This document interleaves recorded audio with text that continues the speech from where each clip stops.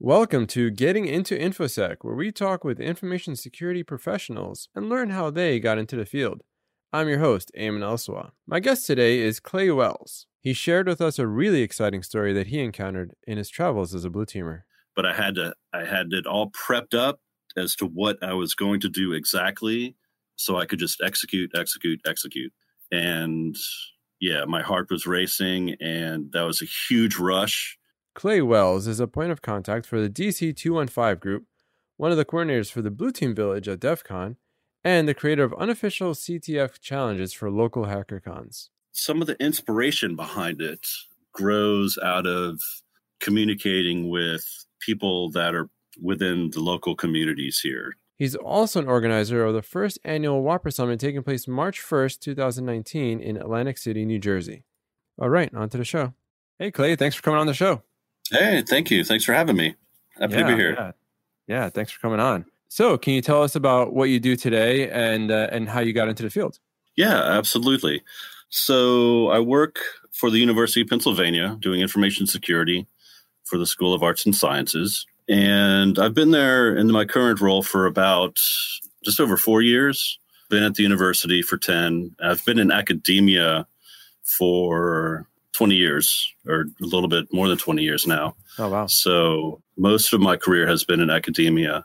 Worked for a local ISP back in the late 90s. So I've had some exposure to non-academia work environments. So been doing it in IT for 20 years, but not exclusively information security. So I started out doing computer support, installing a new CD-ROM, or back then we were rolling out Windows 95 machines. So started out doing that, but then quickly found out that a professor he had a side project or a project that he used as a teaching tool.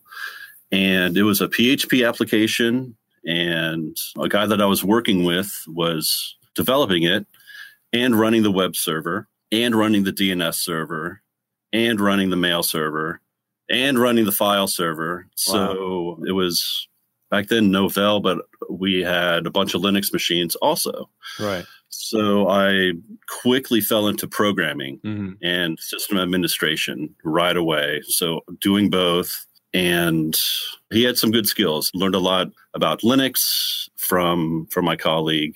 He'd show me stuff like, sniffing network packets and, look at all this plain text stuff going over the wire. And so right away, security was part of it, right? Nice. We had to worry about firewalls and those sorts of things. We were developing a web application, so we were, being mindful of how we were developing as well. So it was always sort of part of my role to some extent anyway. Right. Then I bounced around into a just programming exclusively role. And then I've held positions where I was just doing system administration and of course writing scripts and automating what I could. So I've done a lot of both. And it wasn't until about 8 or 9 years ago where I started to focus on security. The position that I was in wasn't really a system admin role or a programmer role. I was doing other sorts of things, working with the SunGrid engine, helping researchers run their MATLAB jobs or R jobs, stuff like that. Yeah. At the university, there were, I found security groups. There was also a security reading group that I started going to. And that was cool. I learned a lot, and I started to meet people across campus. What's a security reading group like? Like, what was that about? So I lead that group now, which is nice. Kind of fell into that. But we alternate a technical book and a non-technical book. All in information security? Yeah, all in information security. That's awesome. So we just alternate back and forth. When the Verizon DBIR comes out, we'll talk about that. Nice. For 1 week. And we meet over once a week over lunch. And we'll just knock out like 50 to 75 pages, give or take. Okay. Depending on the book, if it's a nonfiction, we'll usually go quicker. If it's like something like The Art of Memory Forensics, we'll go much slower and sort of take our time with it. Very thick. And we try to do hands-on stuff when we can. Okay. When people have time to do it. So so that's been a great learning experience and a great outlet. I noticed the reading list on your website. Pretty good amount of books there.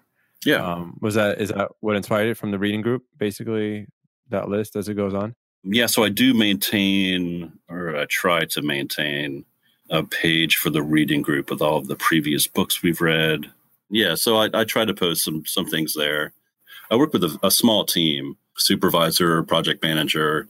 We're with the Linux system administrators. For a while there, we had a co-op, a Drexel co-op. Mm-hmm. And so I would interview them, make a selection, bring them on, and they'd be with us for 6 months. Okay. So one thing that I did post was a little exercise. I think it was HPing or NPing. I think it was HPing. But the gist of it was to capture the TCP handshake. So it's a technical exercise.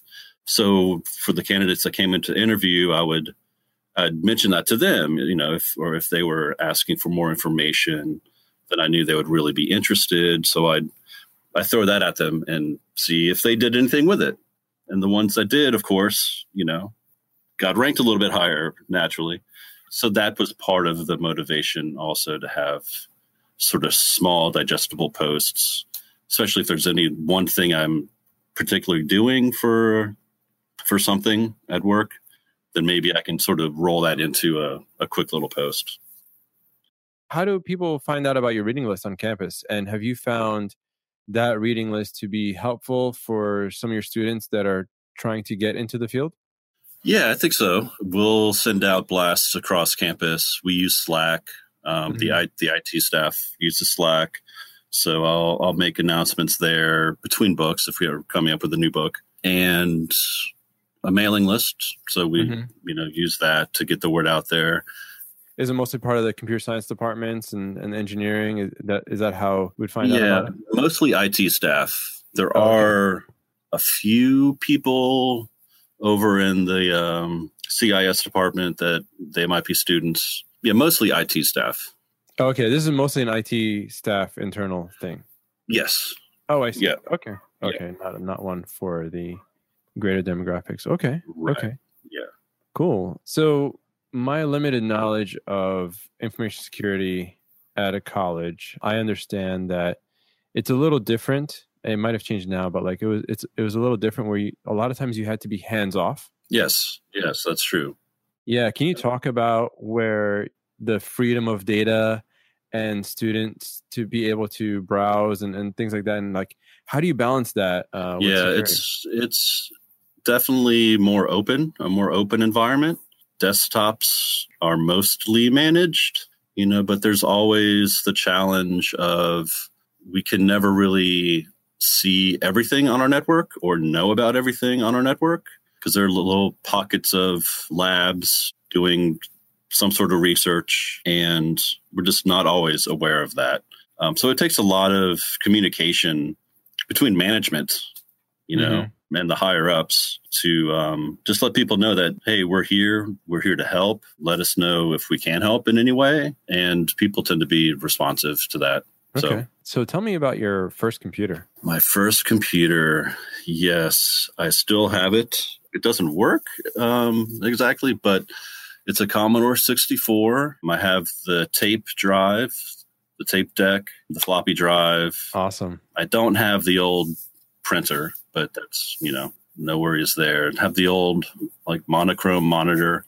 So yeah, I got that, and I had a big sort of what the moment, because my stepfather at the time set it up, had this up in my room. It's all great.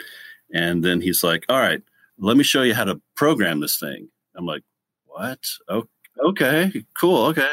And he's like, 10 space print, hello, return. And I'm like, what is this craziness? And so that was like my knee-jerk reaction. But it's all this work that I have to do. Yeah. I was like, where are the games? Yeah. But I also had this magazine and that I was subscribed to. And in the magazine, they had code examples of games or other little tools and things. And so I would type those in, save those to disk or cassette, and then play them. or run them. Most of the time there was some sort of bug somewhere. I mistyped something. And so I had to go back and find it. So looking back on that experience, very fond memories, and very thankful that I had the opportunity to be exposed to that sort of technology at such a young age, really. Fourth grade. Okay, fourth grade. That's awesome. What was your first hack in life, whether it be technical or non-technical? Where'd you get that bug? I guess you could, consider some of those programs that I was writing and then, making little tweaks to kind of hacking. I remember I have a distinct memory of being at a friend's house and he had a modem and that was amazing. I didn't have a modem, didn't have one until much older, but that was awesome. He starts dialing in and joins his BBS and there's like games and stuff. And that's when I was hooked. Nice. Cracking games or whatever it may be. Yeah. And I'm a musician also. So then start hitting puberty and then it's like drums and music becomes my life and computers sort of go by the wayside until college. Then I was right back in programming. So that's where my heart's always been. That's awesome. I'm really finding a lot of information security professionals to have this really creative side to them. So it's really cool. There's got to be something to that. I'm a strong believer in embracing that creative side and just being artistic.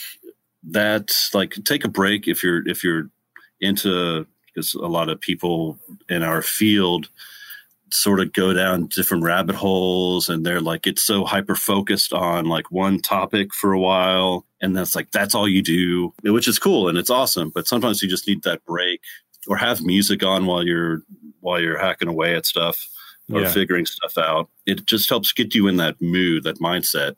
And sometimes I'll just take a step away and watch some sort of art documentary thing on TV or go to an art museum or something just to sort of stay in tune with that creative side. And sometimes, you can find little bits and pieces of motivation or inspiration doing those things. Do you have any cool war stories from all your time in information security that you could talk about at least? Sure. This doesn't happen very often. So when it does, it's a big thing. And it's happened twice. The most recent time, it's just a few years ago, a system was compromised and it wasn't at work. It was for stuff I do on the side. Okay. And so the Linux server was acting funky. It was compromised. So I'm like, all right, let me see what's going on. Can I SSH in? All right, I'm in. Now start looking at different processes, looking at open ports. Can I SUD root? No, I can't. The password's been changed. Crap. We're hosed. So what am I going to do? The person was on the machine at the time. Now, were they in front of their terminal actively doing something? I have no idea, but I have to assume so. Yeah. And so my heart starts racing. How can I get this person out of here? What am I going to do? The root password's been changed and it's in a remote location. So I can't just go to this machine and like boot into Linux single mode and change the root password or whatever. Or do I have to like call the people and have them yank the network out and then rely on our backups? I still have access to the machine. So there's that. So I said, all right, well, let me think about this. I said, well, let me see if I can crack his password. Right. So I went ahead and ran John the Ripper on that. Okay. So let that go. And I started thinking about other stuff I can do. What happened? How did he get in? Found that pretty quickly. It was a SQL injection. So we pretty much owned that and got in that way. Okay, great. Let me find a way to block that. So I did. I found the file or two files that had this vulnerability and just removed them, basically. And I think I probably did some other thing to help shut that door, essentially. So I was like, all right, cool. And then I look back and it's like, boom, the password's found. I was like, this can't be right. But yeah, and I still remember it. It's Mark 2002. I was like, this is too good. This is too perfect. So I have root password. Now what am I going to do? How can I SU to root, kick him out, change the password, make sure the door is locked, maybe apply some firewall rule or something, limit everything to my known IP. I basically did all of that really, really quickly, but I had it all prepped up as to what I was going to do exactly, so I could just execute. And yeah, my heart was racing, and that was a huge rush. And that's when I was like, yeah, blue side rocks. This is, you can't get that. You have to be, if you can defend and get someone off your system, it's such a great feeling. Yeah. Now, it took a lot of work to go back and make sure no crap was left behind. Yeah. Look back through his bash history. Stuff wasn't erased. So it was, kind of sloppy, and they really weren't doing much. We got lucky in that aspect. So that was a few years ago. Certainly doesn't happen every day, but yeah, when those moments happen, it's like, yeah, it's pretty awesome. That's cool. That's a good one. That's really good.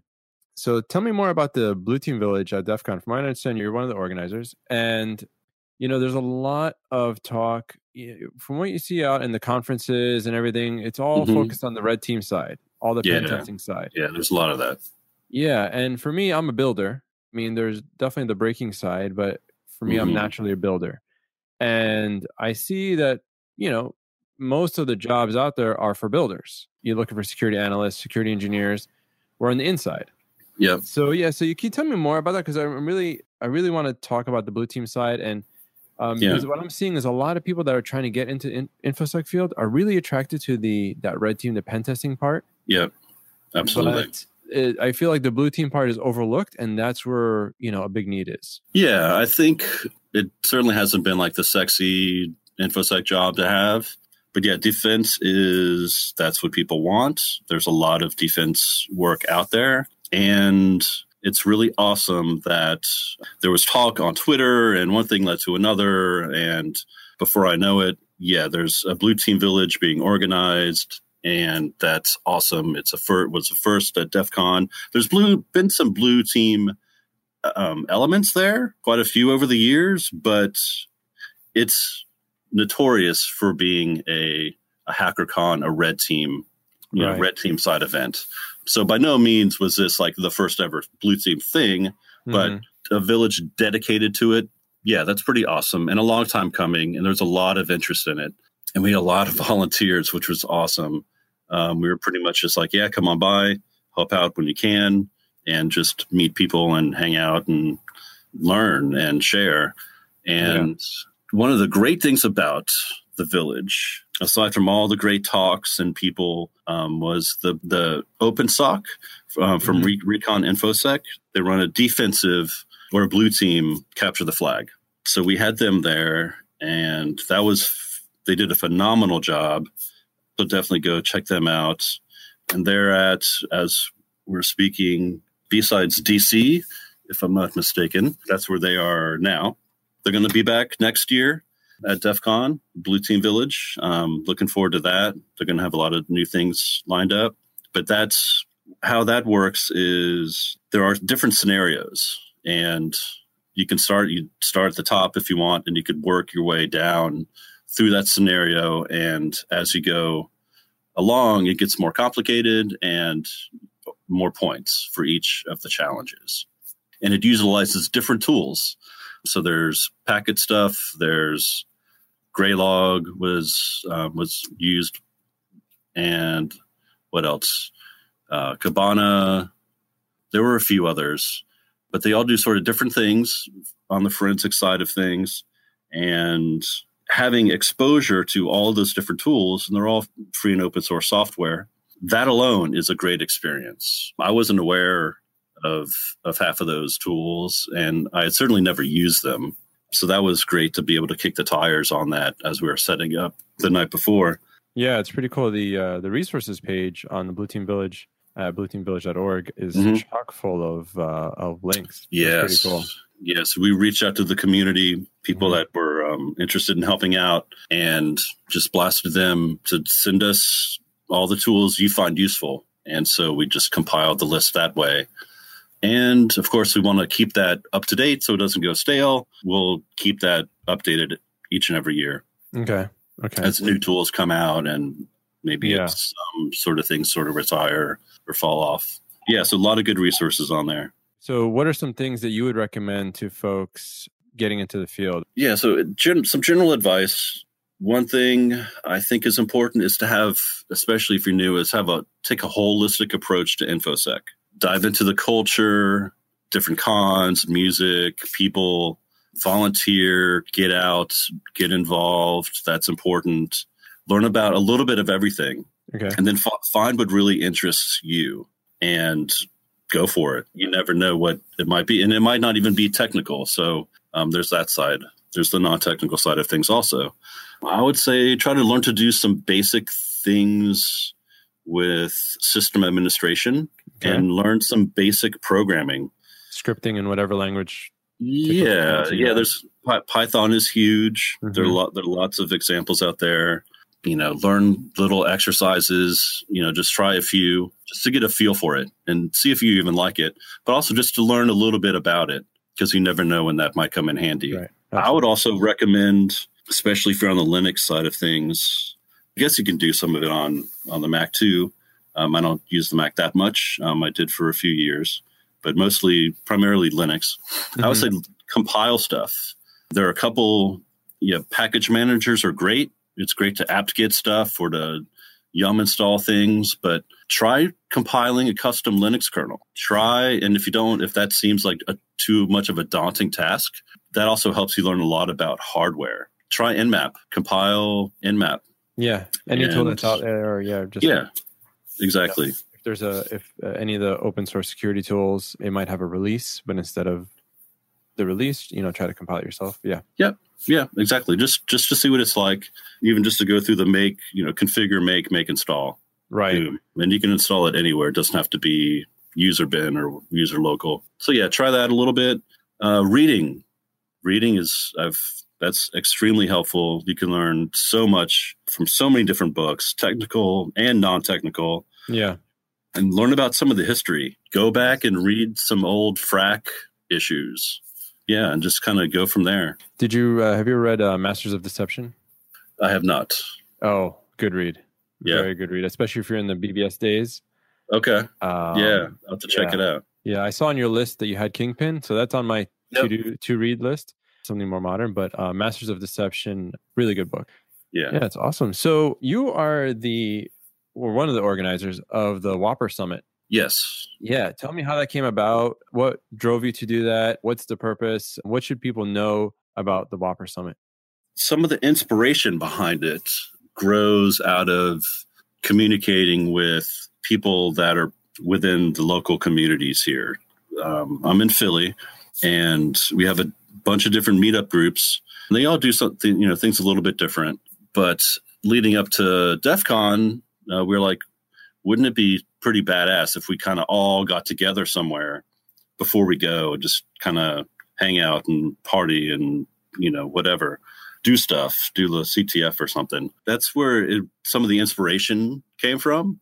One thing that I always enjoy doing is just participating. That's actually I went to my first DEF CON 2 years ago, and I went to not to talk too much about DEF CON, but that's where a lot of inspiration has come from. The DC 101 panel, so the DEF CON 101 panel that I went to was probably the most memorable and fun part, at least that I can talk about from that DEF CON. They were all about, every one of them on the panel was about participating and doing stuff, be part of it. And it is what you make it. And that life is like that as well. So that was inspiring. And so I sort of ran with that. And was I doing this before? So I started creating my own CTFs also. And that helped me learn a lot about different things, or it allowed me to dig deeper into different topics. So that's where the inspiration came from.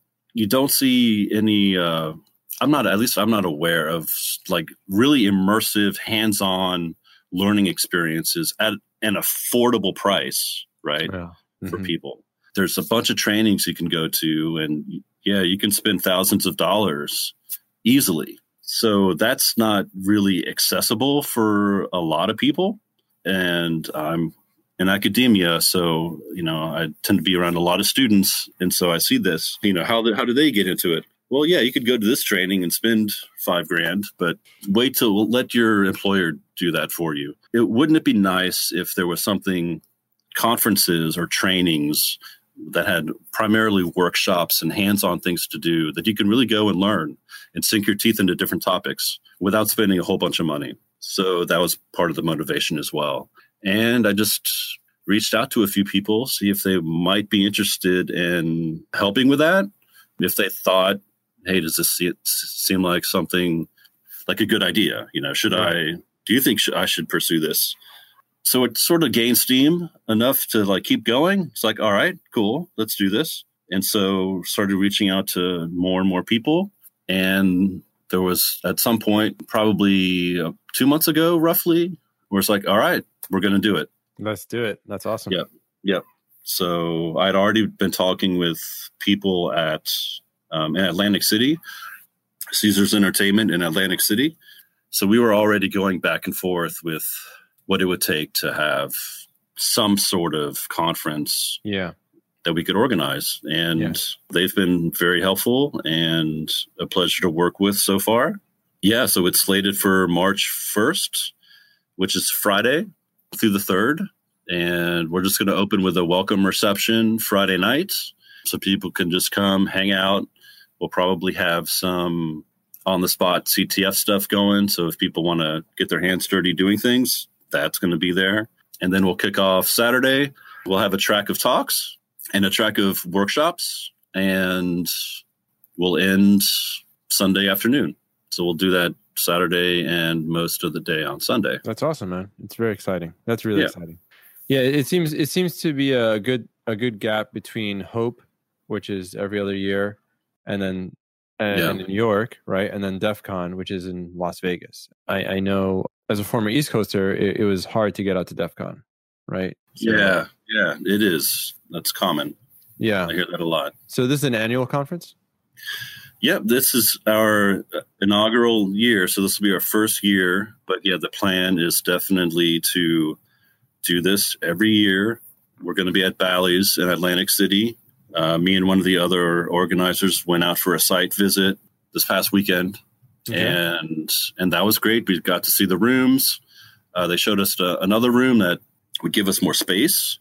So they sort of included that also. And, the contract's already been signed. So that's awesome that they're willing to add a little bit more space for us. Yeah, so we're moving right along. Good stuff.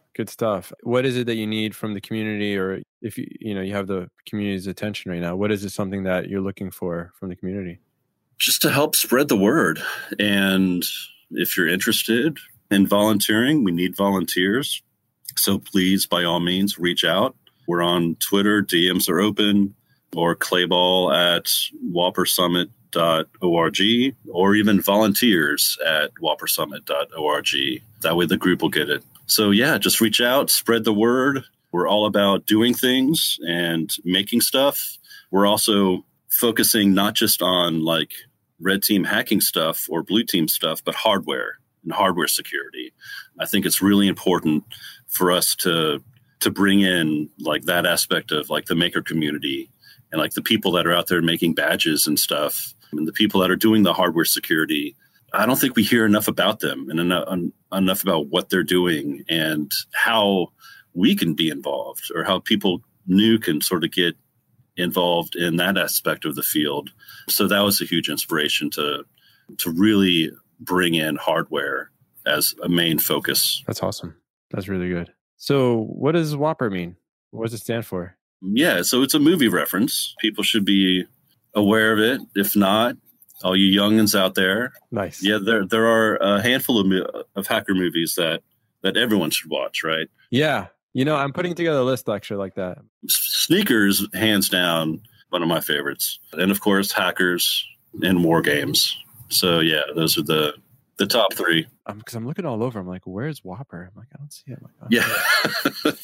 Yeah, and some people on Twitter, they'll have it as part of their avatar and stuff. So it's like, oh, all right, there's, free advertising. Do you have anything specific for younger folks for learning more about InfoSec? At a lot of the B-Sides events are doing, and even DEF CON Roots, getting the kids involved. It's awesome. I've got a little one also, and he's getting to be about that age. I mean, he can read and write and stuff, but it's like getting into he's almost there, I think. So yeah, like Minecraft, write your own Minecraft mod. Little things like that. Keep it fun. There are plenty of books out there. No Starch has a lot of good ones. I love No Starch. They're a sponsor for Walper Summit. We should be getting some books and e-vouchers to give away. So big shout out to them. They're very active in the community. But yeah, there are a number of books out there for kids, even like hardware focused and electronic focused for kids. Yeah, I know my son has a computer club thing, but yeah, it would be nice if there's some sort of outreach with like community groups, whether it be like Boy Scouts or Girl Scouts or any sort of after school activities, just to get them exposed to information security. And they're the ones that, especially with privacy, like they need to be aware of what things are like in perspective to what they were like 10 years ago. And of course, I don't think they're going to get that until they're older and, maybe even not until they're in their 20s. I'm not sure how much thought teenagers really give to that. I don't know. I'm sure a lot do, but I'm sure a lot don't. Just like society. Yeah. My wife doesn't care if the NSA is watching her through her camera. Like, she's like, whatever. They're not doing that. I've got nothing to hide. And it's just like, oh no, let's just stop talking. Just stop talking. So yeah, any exposure to online privacy and safety, is important. And just trying to get that out to the kids. Yeah. I mean, I think we're doing it little by little, but it's important. What about sponsors? Do you guys need any sponsors? How's that going? Yes, absolutely. No Starch has been awesome, and they're sponsoring us with in-kind gifts of books and e-vouchers. But we do need sponsors. We're a first-time conference, so I know it might be a challenge for us to get. But yeah, any sort of sponsorship or donations at all are greatly appreciated. You could just go and donate $20. I mean, every little bit helps, because we do have to cover costs. Yeah. What are some incentives for companies for their sponsorship? Like, what are some, maybe we could talk about the prospectus in podcast format.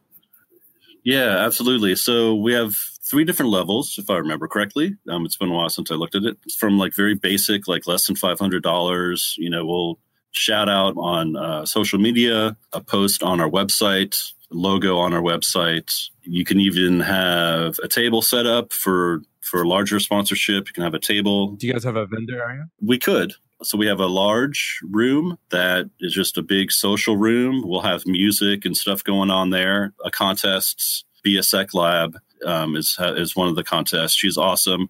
And I think she's like 11 or 12. Her father's part of a local DEF CON group. So yeah, we're thrilled to have them. So yeah, we could set up some vendor tables in there. Then we have 2 or 3 breakout rooms that are just off of that big room. Okay.